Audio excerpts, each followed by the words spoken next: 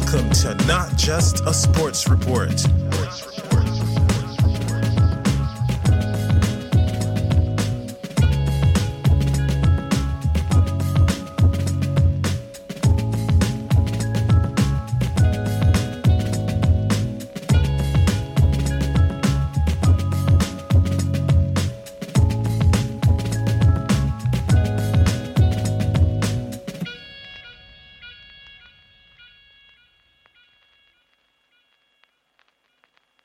Hello and welcome to Not Just a Sports Report. Today I'm going to be jumping into part 1 of my UFC Fight Night 202 preview and predictions for this weekend. It's going to be a fun card, only 1 or 2 ranked fighters on the card, but it's going to be a great fight night anyway. We were originally going to see Islam Makhachev up against Beneil Dariush in a fight that really had a lot of bearing as to potentially who would challenge for the lightweight championship after Justin Gaethje. I'm not going to get into the Conor McGregor thing today. So it was going to be a huge main event. Dariush has pulled out. Now, he's an absolute warrior. He wouldn't pull out unless he had to. So full respect to Dariush. But Islam Makhachev needed an opponent. Bobby Green steps up for what John Anik and a lot of others were saying. He deserves a main event. He's been fighting really well. He's been a very exciting fighter. And things don't always go his way. But he does always come out with intent to make the fight exciting and to entertain the fans. So no doubt this is going to be a really interesting main event. And people think Bobby Green doesn't have a lot to lose. There's still a lot at stake. He's a little bit older in his career, but he now steps up for what's a huge opportunity. A lot of bigger names in the division didn't want to take this fight. He steps up and takes it. Now Dan Hooker did similar. He stepped up on short notice. He was submitted in the first round. Now Bobby Green steps up. And if he can give a great account of himself, that will boost his stocks in the UFC immensely. And no doubt Bobby Green already, Dana White was already a fan, but now Dana White would really give, Bobby Green I think could be in for a bit of Dana White privilege. And rightly so, he's stepping up to take on an absolute killer in the lightweight division on short notice. You have to factor in the weight cutting and everything, but look, I'll get to the main event a little bit later because I'm going to be trying a little bit more of a short format podcast attempt. Not too short, but hopefully not as long as some of the others, so hopefully it's just more enjoyable for the listener. Hello train, we got a train in the background, so I'm going to try not to waffle on. Usually I would dive deeper into the prelim fights, but I'm going to have a crack at slightly shorter form content this time around, so I'm going to split it into 2 podcasts, a prelims preview and predictions, and then a main card one. So today I'm going to jump into the prelims action. And we've got a featured prelim at the top of these undercard fights between Rong Zhu, a really young, up-and-coming, probably underrated and unheralded, but very good prospect, up against Ignacio Bahamondes, who a lot more people know his name. The incredible knockout last time out from him. I was just so impressed. I cannot wait to see him back in action. And Rong Zhu as well is a very interesting prospect in his own right, so I'll jump into that featured prelim a little bit later on, but first, let's get started with our opening fight of the night, the UFC Fight Night 202 opener between Dana White Contender Series graduates and flyweights Victor Altamirano and Carlos Hernandez. So as I said, kicking off this Fight Night 202 card are 2 flyweights making their official UFC debut after both having earned contracts via split decision victories on the most recent season of Dana White's Contender Series.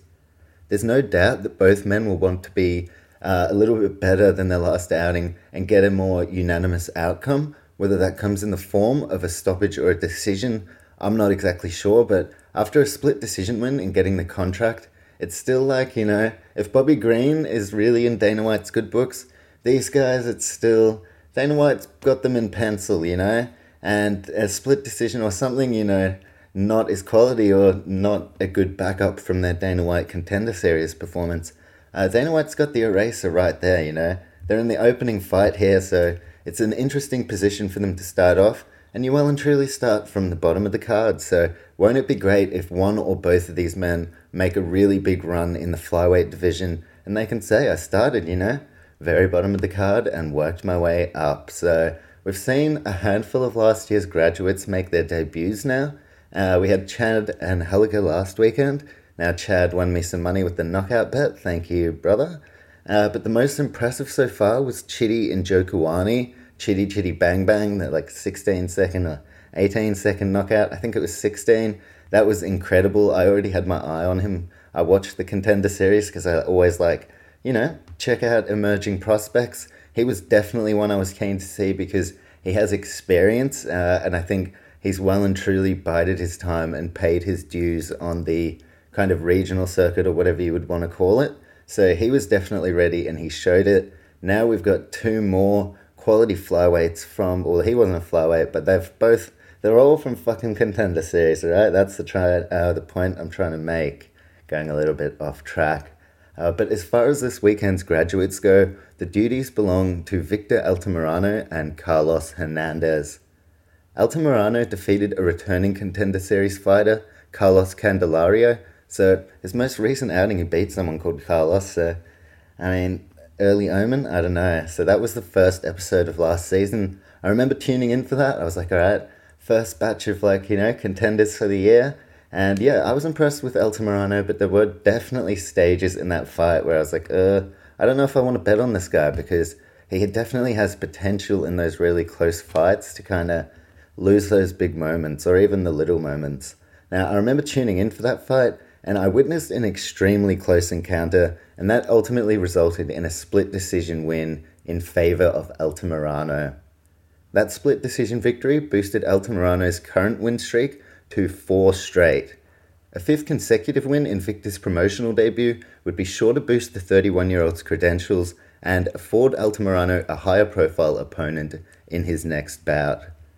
The former LFA flyweight champion has a unique karate style that is really hard for his opponents to study. Altamirano is one of your just classic Mexican fighters that are tough as nails, just so quality. I don't know, there's something about them. They're really good fucking fighters. They just have that spirit, and that's kind of what Altamirano displayed in his Contender Series appearance. He had a variety of offense, and he could cause some serious damage all through from the head to the body to the legs. Altamirano has a varied range of offense, which makes him very dangerous. As for Carlos Hernandez, he'll be looking to start not just his career, but also the night in style. Hernandez is a teammate of Ignacio Bahamondes, one half of tonight's featured prelim fight.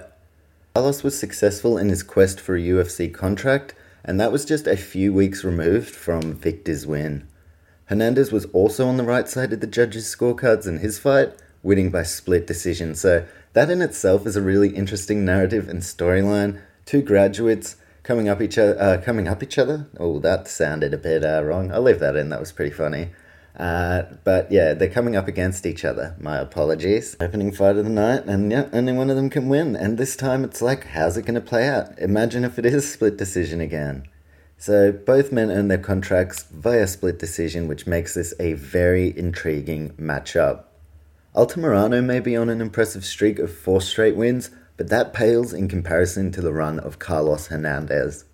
Hernandez rides a 7-fight win streak into this weekend, looking to make it 8 and immediately establish himself as a threat at 125 pounds. There's also going to be a sizable reach advantage in favor of Altamirano, so Hernandez is going to have to be crafty. He's going to have to get inside Altamirano's range and really use his striking offense. I think we're going to see a lot of clinch work. I think this one's going to have a little bit of everything. I can see this fight going a whole different, many different ways because it's hard to get a read. This one it's hard to get a read based on what I know about both of these guys, but the reach advantage will be in favor of Altamirano.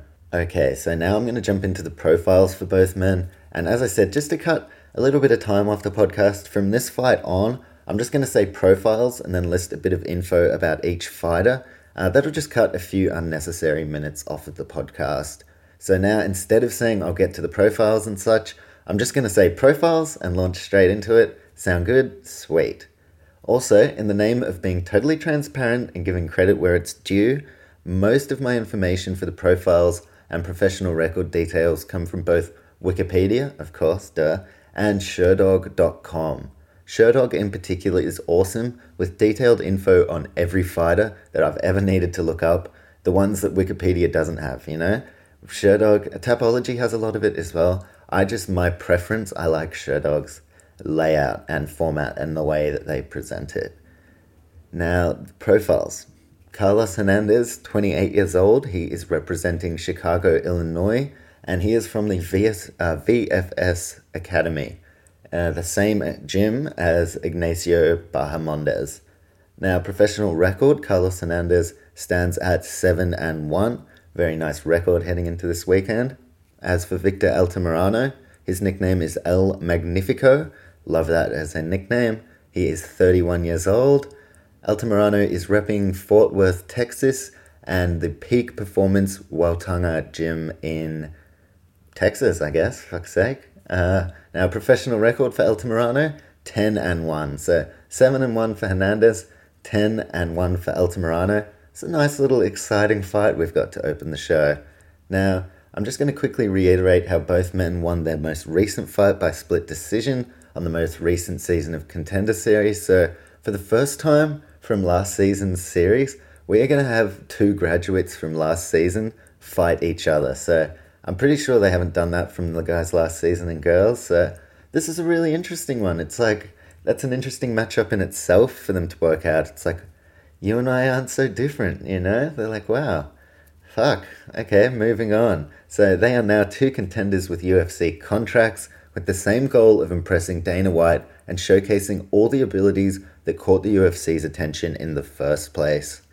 Now I'm going to look at the methods comparison in terms of wins and losses and see how both of them stack up against each other.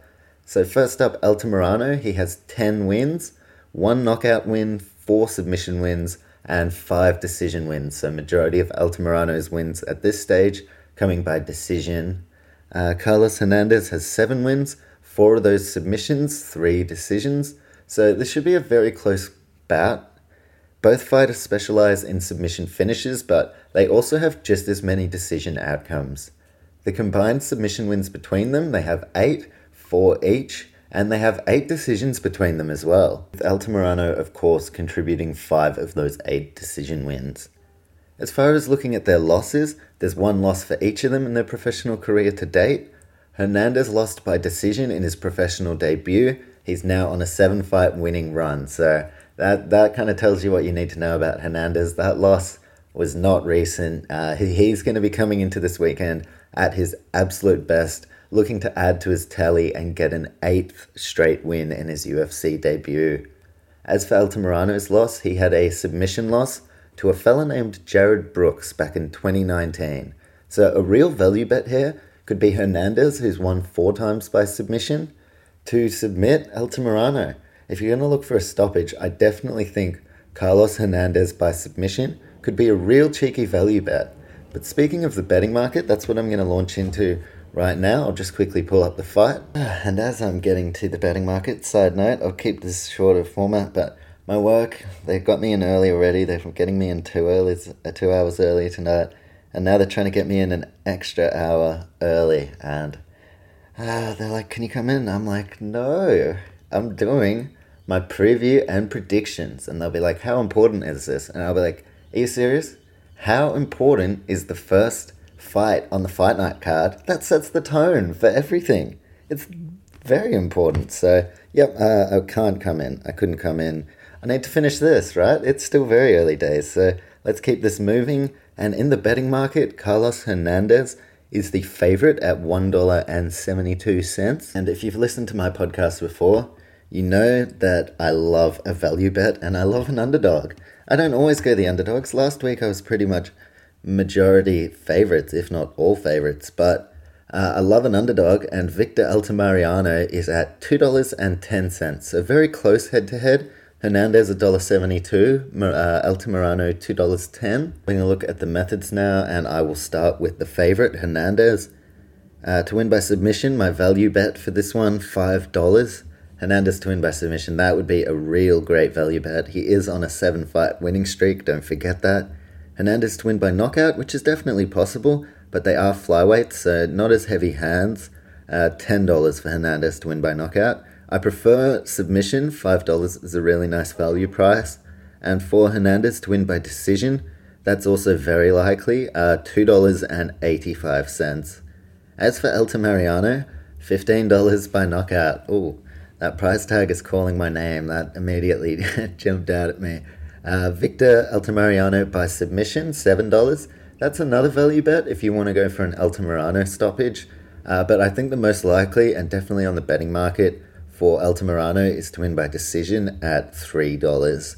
As for which way I'm going to go, I'm going to do to make it shorter, I'm just going to do my official prediction for the podcast, and then I'll say my bet, because they'll usually be the same, but I'll say them twice, then you'll get my prediction, then you should know what it is. So my official prediction for this opening flyweight fight on Fight Night 202, I am going to take the underdog Victor Altamirano by decision. So that's my official prediction, and in terms of the betting market, I'm going to jump on Victor Altamirano head-to-head at $2.10, and I'm going to jump on Victor Altamirano to win by decision at $3. If I can get that one to start the day, that'll be a really great way to just, start with some momentum and get the ball rolling. But looking at this fight, there are some fights I look at on the card and I'm like, I think I'm going to go one way, but you just feel like you're going to get burnt. You're not going to put too much money on it. This is one of those. Altamirano, from what I saw in his Contender Series fight, there are some things and weaknesses and flaws in his game that I do think can be exploited. So I am worried about that, but I have to make a prediction that forces my hand, and when it came time to predict, I have gone Victor Altamirano by decision. So that's my prediction for that one. Moving on to our next fight, and this one interests me a lot. I know a bit about both guys now. I've seen them in action quite recently, a couple of times. So up next on the card is welterweight action between Ramiz Brahimaj and a late notice entrant on the most recent Ultimate Fighter season, Michael the Gentleman Gilmore. Ramiz Brahimaj will be looking to respond to his loss against Court McGee in January. He was just completely smothered for the full 15 minutes in that one. I actually took Ramiz Brahimaj by decision, but that was another one of those fights where I was like, oh man, it's really hard going against Court McGee. I was like, I don't think he can finish Court McGee, and all Brahimaj's finishes have come by submission. So really my head was kind of telling me McGee, but I went with Brahimaj. He ended up Court McGee was all over him that fight, a unanimous decision victory. So Brahimaj is coming fresh off a loss to start his 2022 campaign. Nearly said 2021, still don't even know what year it is. I was disappointed with that result, but I still hold Brahimaj in high regard, and at this point I'm leaning toward the submission specialist getting the win in this fight. The other side of the cage will be Michael Gilmore. Now, I didn't really see much of him. He wasn't really on The Ultimate Fighter, and then Miles Hunsinger actually had to pull out. He was on Team Ortega, so last minute Michael Gilmore was like a late replacement, which was a really interesting storyline on the season. He joined Team Ortega, and he was submitted by Gilbert Urbina. Then Gilmore was given a UFC debut after the courageous short notice entry on The Ultimate Fighter. See, Dana White does really like things like that. But Gilmore lost to fellow Team Ortega teammate Andre Petrosky, who he won me some money recently by submission, and he's taking on another fighter who won me some money recently in Nick Maximov. So that is a future matchup coming up. Andre Petrosky up against Nick Maximov. And as for Gilmore, coming off that middleweight loss, he is now moving down to welterweight in hopes of kickstarting his UFC career. Now back to Ramiz, and he is going to have learned a lot from his loss to Court McGee, and the most important lesson for Brahimaj is that he performs at his best when he's dictating the way that the fight plays out. Profiles, we have Ramiz Brahimaj, 29 years old, representing Fortis MMA, and Brahimaj's professional record stands at 9 wins and 4 losses. As for Michael the Gentleman Gilmore, he is 34 years old, from Michigan, representing Murcielago MMA, and now his professional record, which I've made an adjustment, I'll talk about that in a sec. His professional record officially stands at 6-4, but 6-5 is what I've said here, because the Gilbert Urbina loss on Ultimate Fighter doesn't count on Gilmore's professional record, and fair enough, he took that on extremely short notice. So it technically doesn't, but I watched that fight. That is one of the few things I have seen from Michael Gilmore, so I'm counting it in my prediction. So it's 6-5 unofficially for Michael Gilmore, and since 2021, the start, he's had 2 stoppage losses. As for Brahimaj, in 2021/2022, he had a submission win over Sasha Palatnikov, and then he followed that up and lost to the unanimous decision victory. Lost to? Whatever. I'm going to keep this rolling. Let's just keep this rolling. Brahimaj lost to Court McGee by unanimous decision. Very disappointing. Now, in terms of the methods comparison, the key stat here, and it was my key stat in the last fight as well with Court McGee, but the other stat with Court McGee was that nobody could ever stop him. He was just this insanely durable athlete. But I'm going to go back to the last key stat for Brahimaj. All 9 of Ramiz Brahimaj's wins have come via submission. So 9 of 9 wins by submission. Another key stat, including Gilbert Urbina's win over Gilmore, is that Gilmore has 4 submission losses. Now, Gilmore's wins, he has 3 knockouts and 3 decisions. His losses, Michael the Gentleman Gilmore, has been submitted 4 times, as I said. So that is the definite key stat in this fight.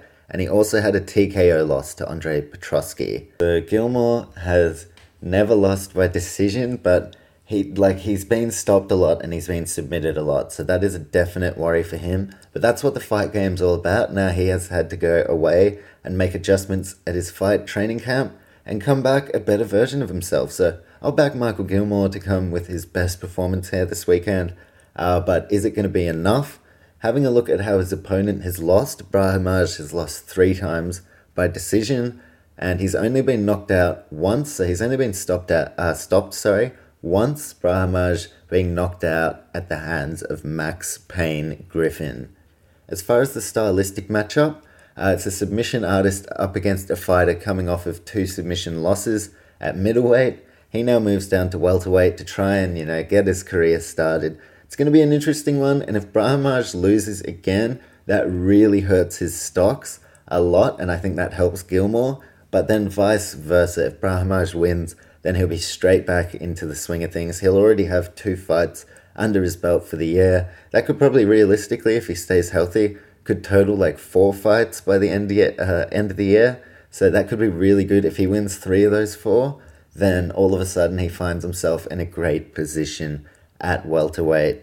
Now, in terms of the betting market, Ramiz Brahimaj is the heavy favourite, and rightly so, but I think Gilmore definitely has potential to trouble him. Now, Gilmore, a great value, probably not as good a value, let me rephrase that. Just the underdog, Michael the Gentleman Gilmore at $3.70, Ramiz Brahimaj at $1.28.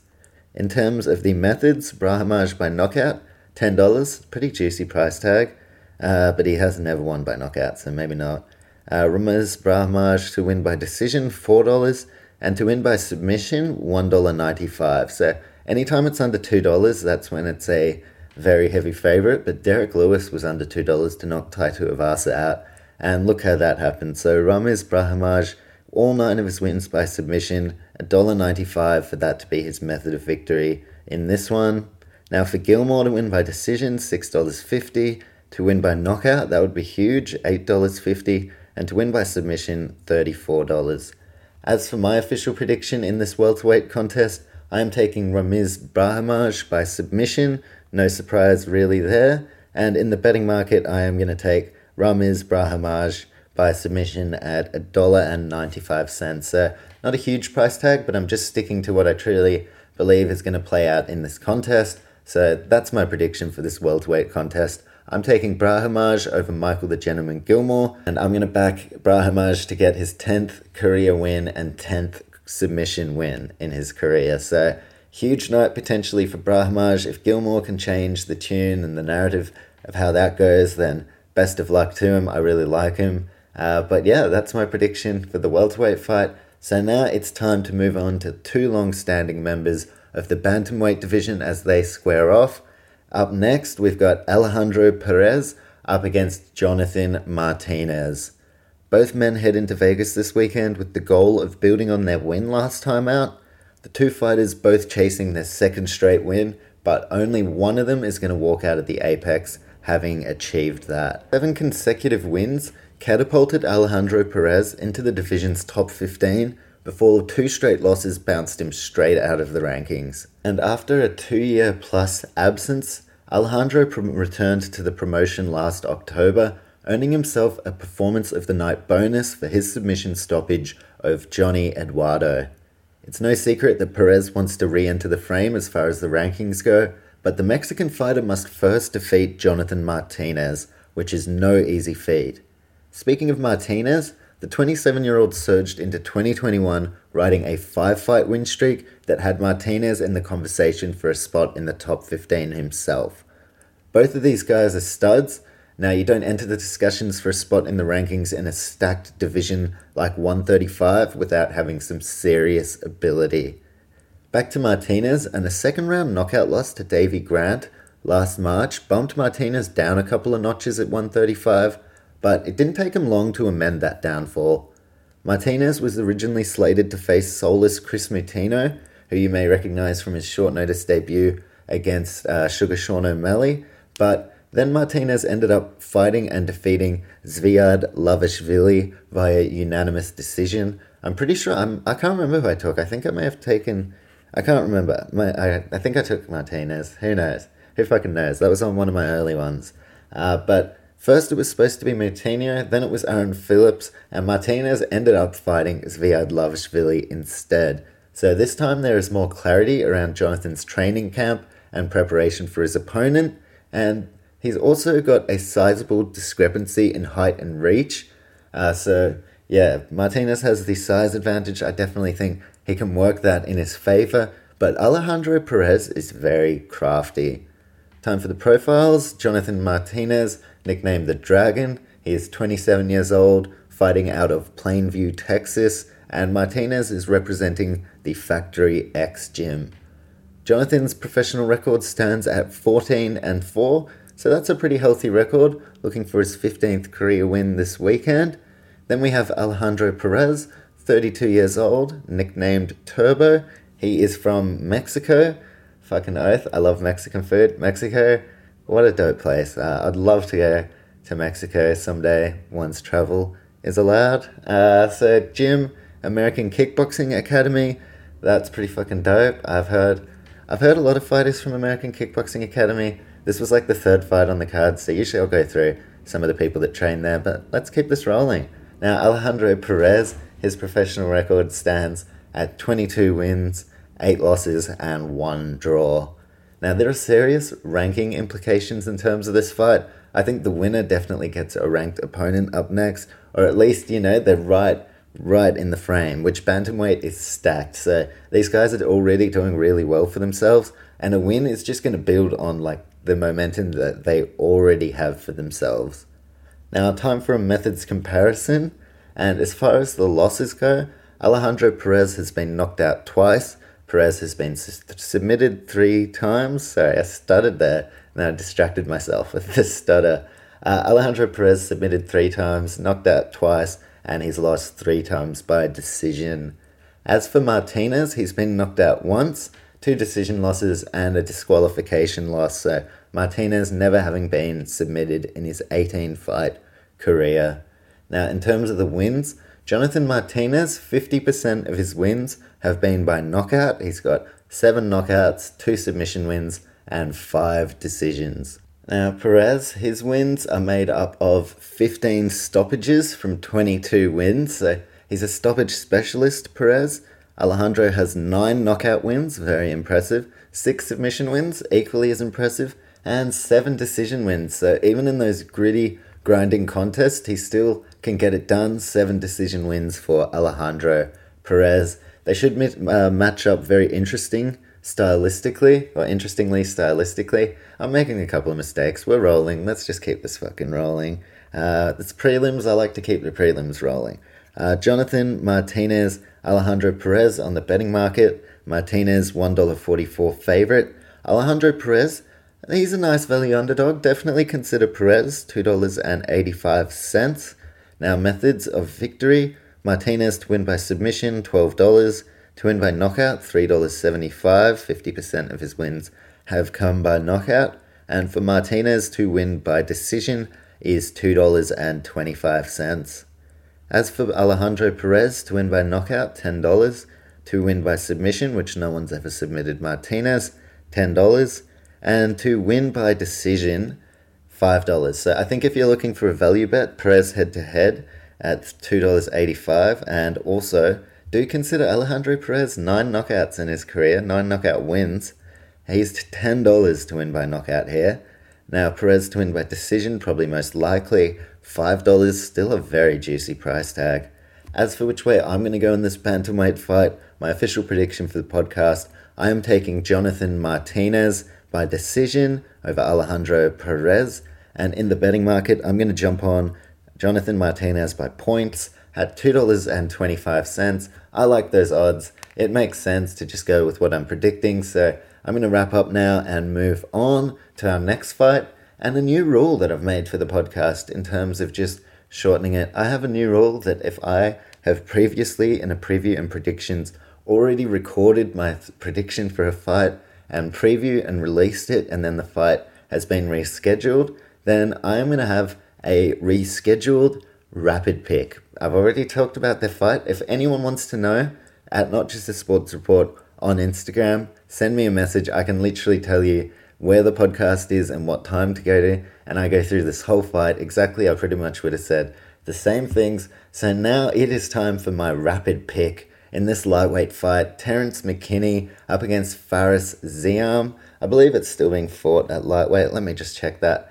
But I was really excited for this fight. I'm not skipping over it because I don't like it. I actually have this fight having either a performance of the night finish or a fight of the night honor. I really think this is going to be one of the best fights on the card, but it's time to put my new rule, the rapid pick, into motion. So Terrence McKinney at lightweight, very exciting. Of course, had that 5-second knockout over Matt Frivola up against Fares Ziam. And when I did go into this fight, this is going to be a really, really close one. McKinney, a lot of people are excited about him. They really think he's like another very big prospect who could be the next big thing. But when I did delve through this match, Fares Ziam at this stage is like the best possible matchup for McKinney, and he's really going to make things hard. So I've taken, for my rapid pick, Terrence McKinney by knockout, not with a great deal of confidence. I think maybe he can get it done by decision. And in terms of the odds, McKinney, I'm taking an underdog here again. McKinney is the underdog at $2.02. Fares Ziam, as I said, the hardest match for McKinney yet and best possible matchup, $1.78 for Fares Ziam. As in terms of the methods, to win by knockout, Terrence McKinney, that's my prediction, official prediction, McKinney by knockout, that's $3.75. If you want a value bet, McKinney by points, $7, and he's also $7 to win by submission. For Fares Ziam, for him to win by submission is $9.50, to win by decision, $4.20. Ooh, like that price. Fares Ziam to win by knockout, $3.60. I like Ziam to win by decision at $4.20, but as I said, I'm sticking with my pick last time out. I'm going to just keep it the same. Terrence McKinney by knockout over Fares Ziam. So that was my rapid pick. Either a performance of the night bonus for McKinney or Ziam, who knows, or fight of the night honors, because I do think this could be a very closely fought banger. So let's move on now. Got 2 more fights to go in this Fight Night 202 prelims predictions. Then I'll have the main card shortly after being released. So 2 fights to go. This next one is a women's bantamweight fight. So let's not waste any more time and get straight into it. Up next is a women's bantamweight contest that excites me greatly, featuring a stoppage specialist on a tear as of late up against the dynamic debutante Ramona Pascual. Now, Pascual in her debut could not be facing stiffer competition in Josiane Nunez, or Josiane. I'll need to work out how to say that. I'm just going to say Josie Nunez. Now, do not sleep on this fight. It is one of the more underrated clashes this weekend, and Ramona is going to be making her promotional debut, coming off 3 consecutive first-round stoppage wins. Ramona's most recent outing was a 1-minute stoppage of Shamir Peshawar. That was in Invicta FC, which is a really quality breeding ground for great female fighters. So At the moment, Ramona looks like she has all the tools to be a UFC-ready fighter, and now she's going to get an opportunity to showcase what she can do. It's going to be a case of one winning streak continuing to roll on, and a contender is going to be made out of one of these women. But for the other, their streak must come to an end, and they're going to have to pick up the pieces rather than surge toward a ranked opponent next. Profiles. Ramona Pascual is 33 years of age. Her hometown, she's like representing Philippines/Hong Kong, and her gym is Syndicate MMA. Ramona Pascual has a record of 6-2. As for Josie Nunes, she is 28 years old, nicknamed Josie. Hometown Brazil, so she's another quality, very experienced Brazilian fighter, and she is representing the Astra Fight Team and Strikers House.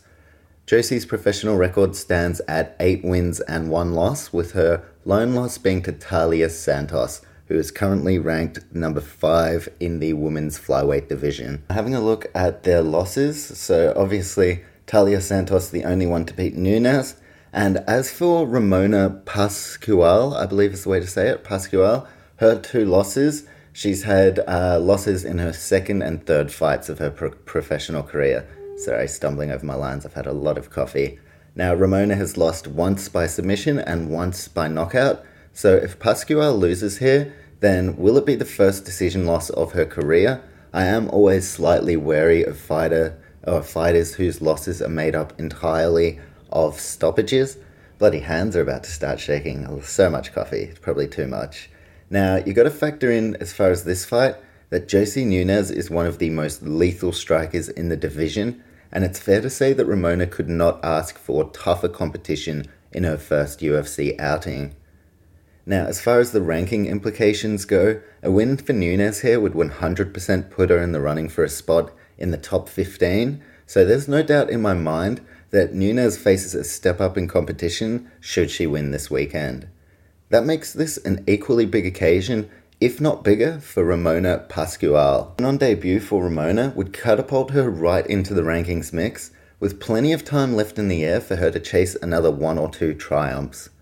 As far as both women's 2021 campaigns, Ramona's last real amount of high activity was in 2017, so I know that wasn't her last year's kind of activity, but that was definitely a note. Ramona's last real amount of high activity and fight time was in 2017.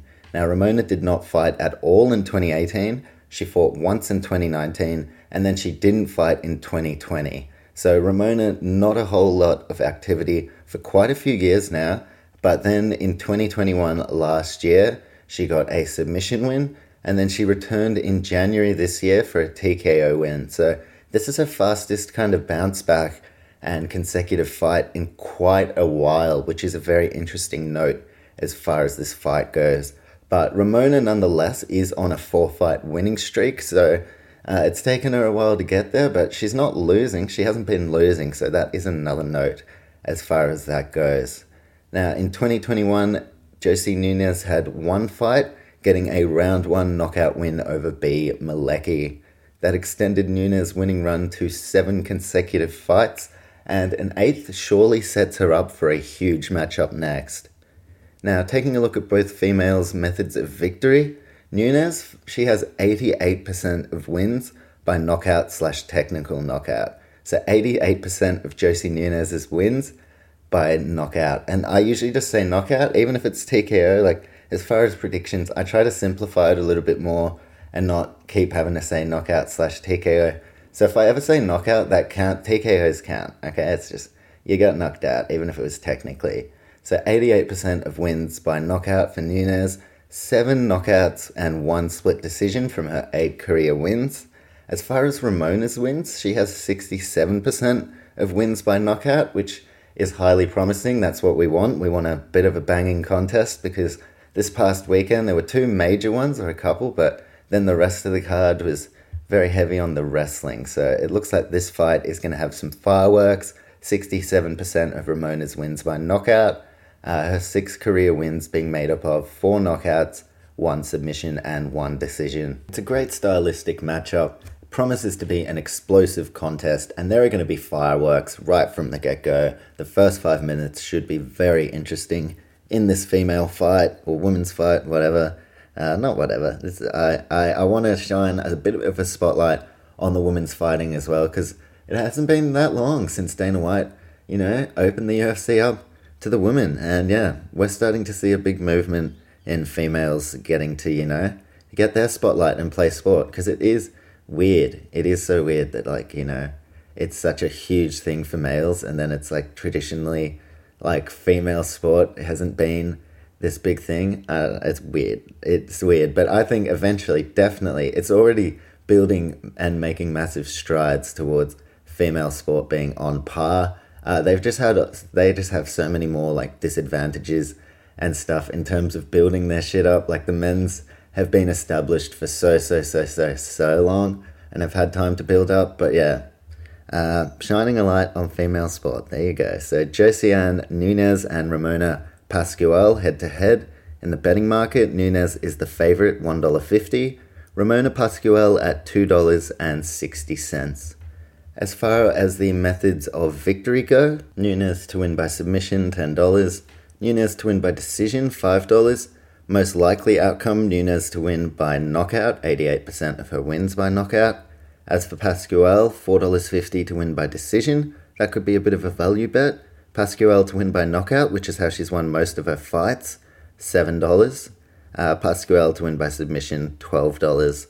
As for my official prediction for this podcast, in this women's bantamweight fight, I'm going to take Josie Nunes by knockout over Ramona Pascual. So I'll be checking some money, even though it's not great odds, on Nunes by knockout at $1.85. So that's my pick for the women's bantamweight one. Nunes over Pascual by knockout. Could potentially be in for a $50K bonus check.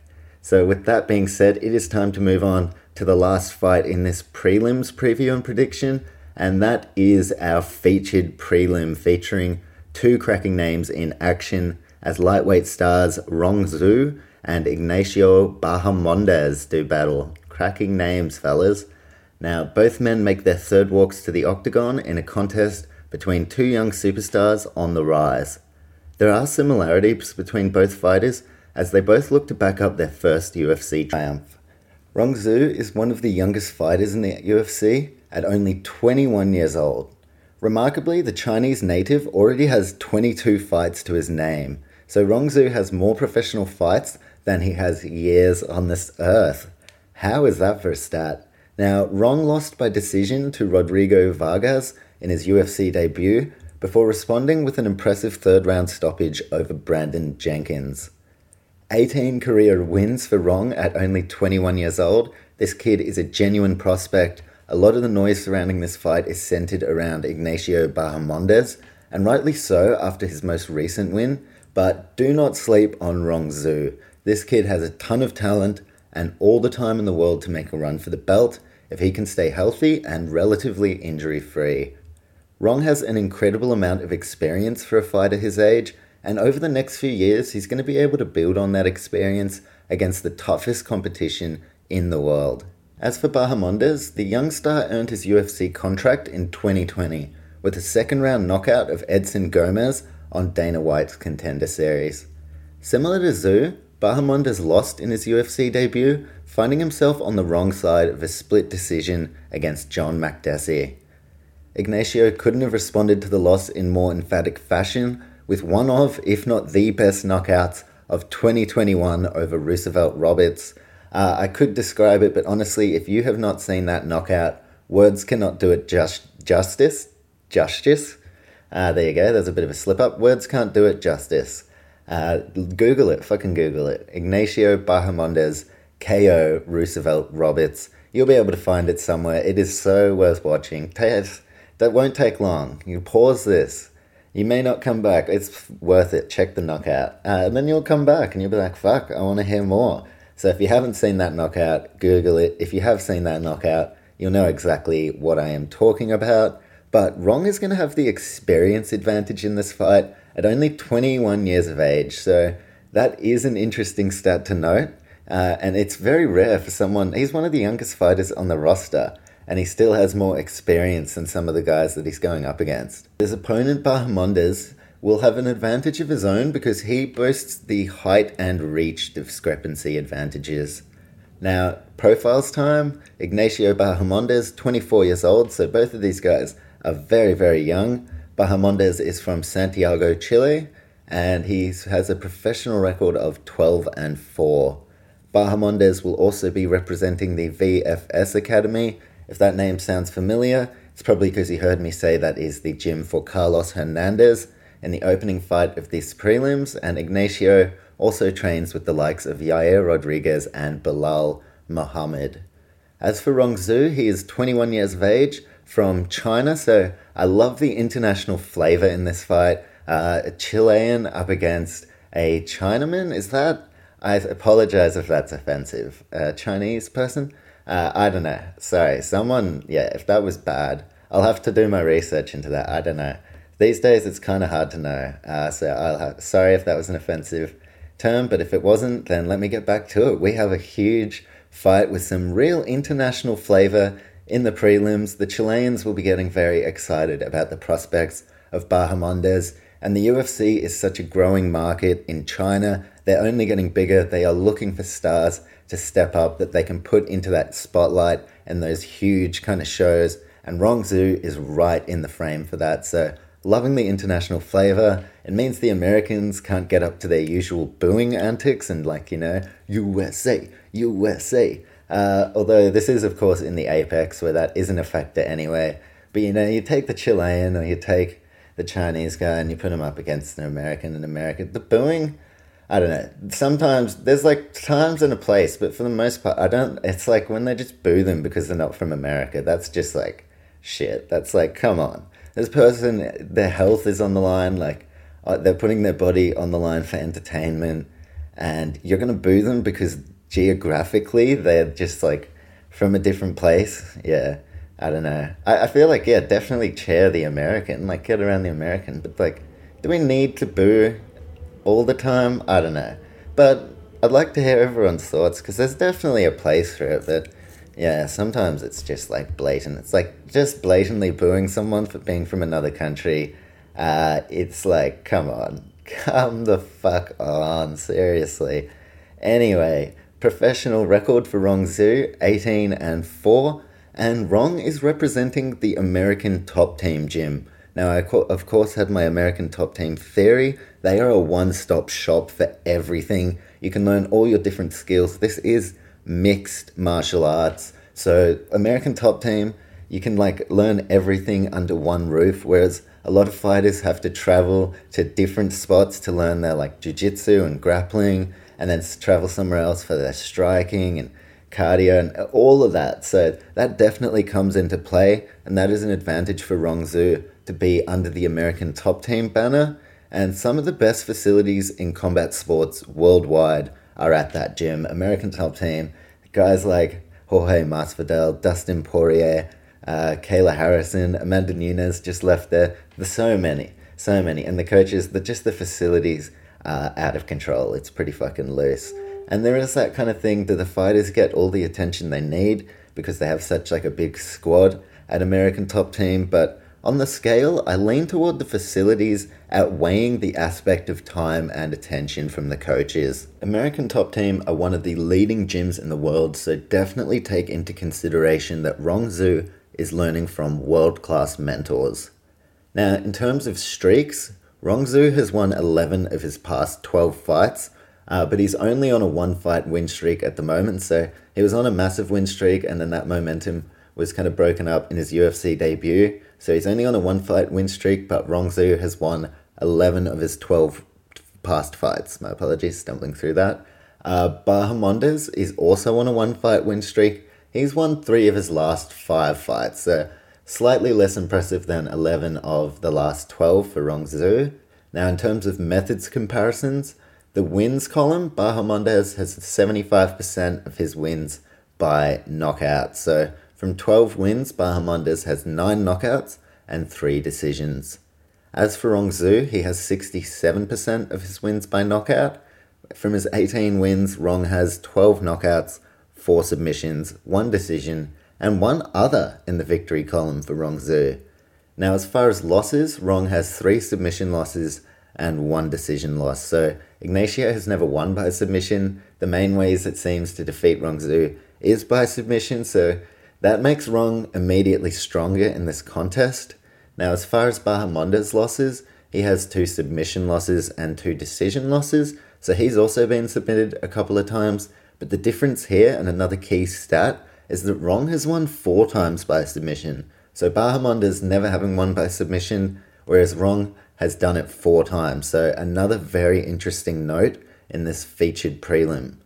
Now, another key stat, it is 2 knockout specialists. Neither man has ever been knocked out themselves either, so this is a potential fight of the night right here. I have this fight and the lightweight fight between McKinney and Siam as my 2 main contenders for fight of the night honors. Onto the betting market, and Bahamondes is the favorite, but honestly, Rong Zhu is a massive underdog, probably the best value underdog on this whole prelims card.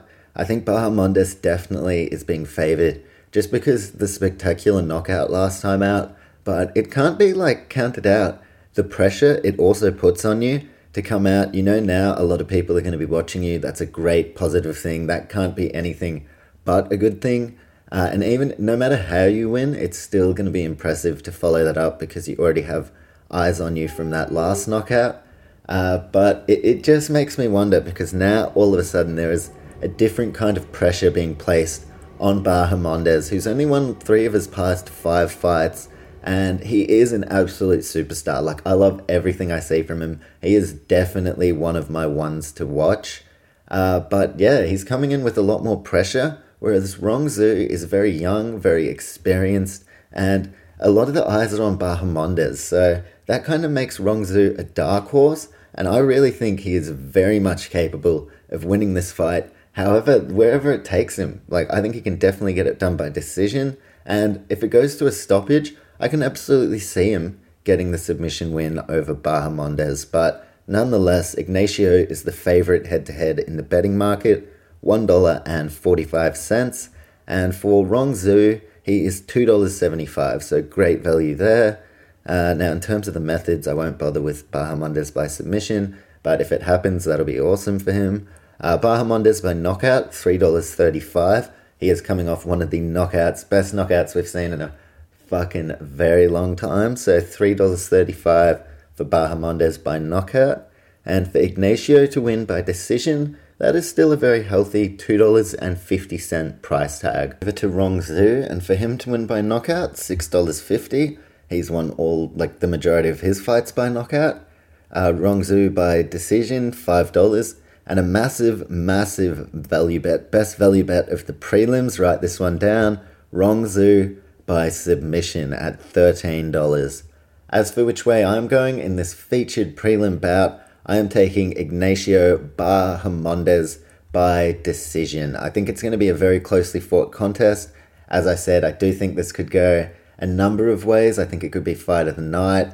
And I also believe that Rong Zhu is very capable of getting that surprise submission win. So absolutely watch out for that. But as far as this lightweight fight goes, I'm taking Bahamondes by decision. And on the betting market, I'm taking Ignacio by decision at $2.50. So a lot of nice price tags. Hoping I can get a few wins this weekend. And yeah, keep the wins ticking over. So Bahamondes over Rong Zhu in our featured prelim. That is it. Those are my previews and predictions for the prelims.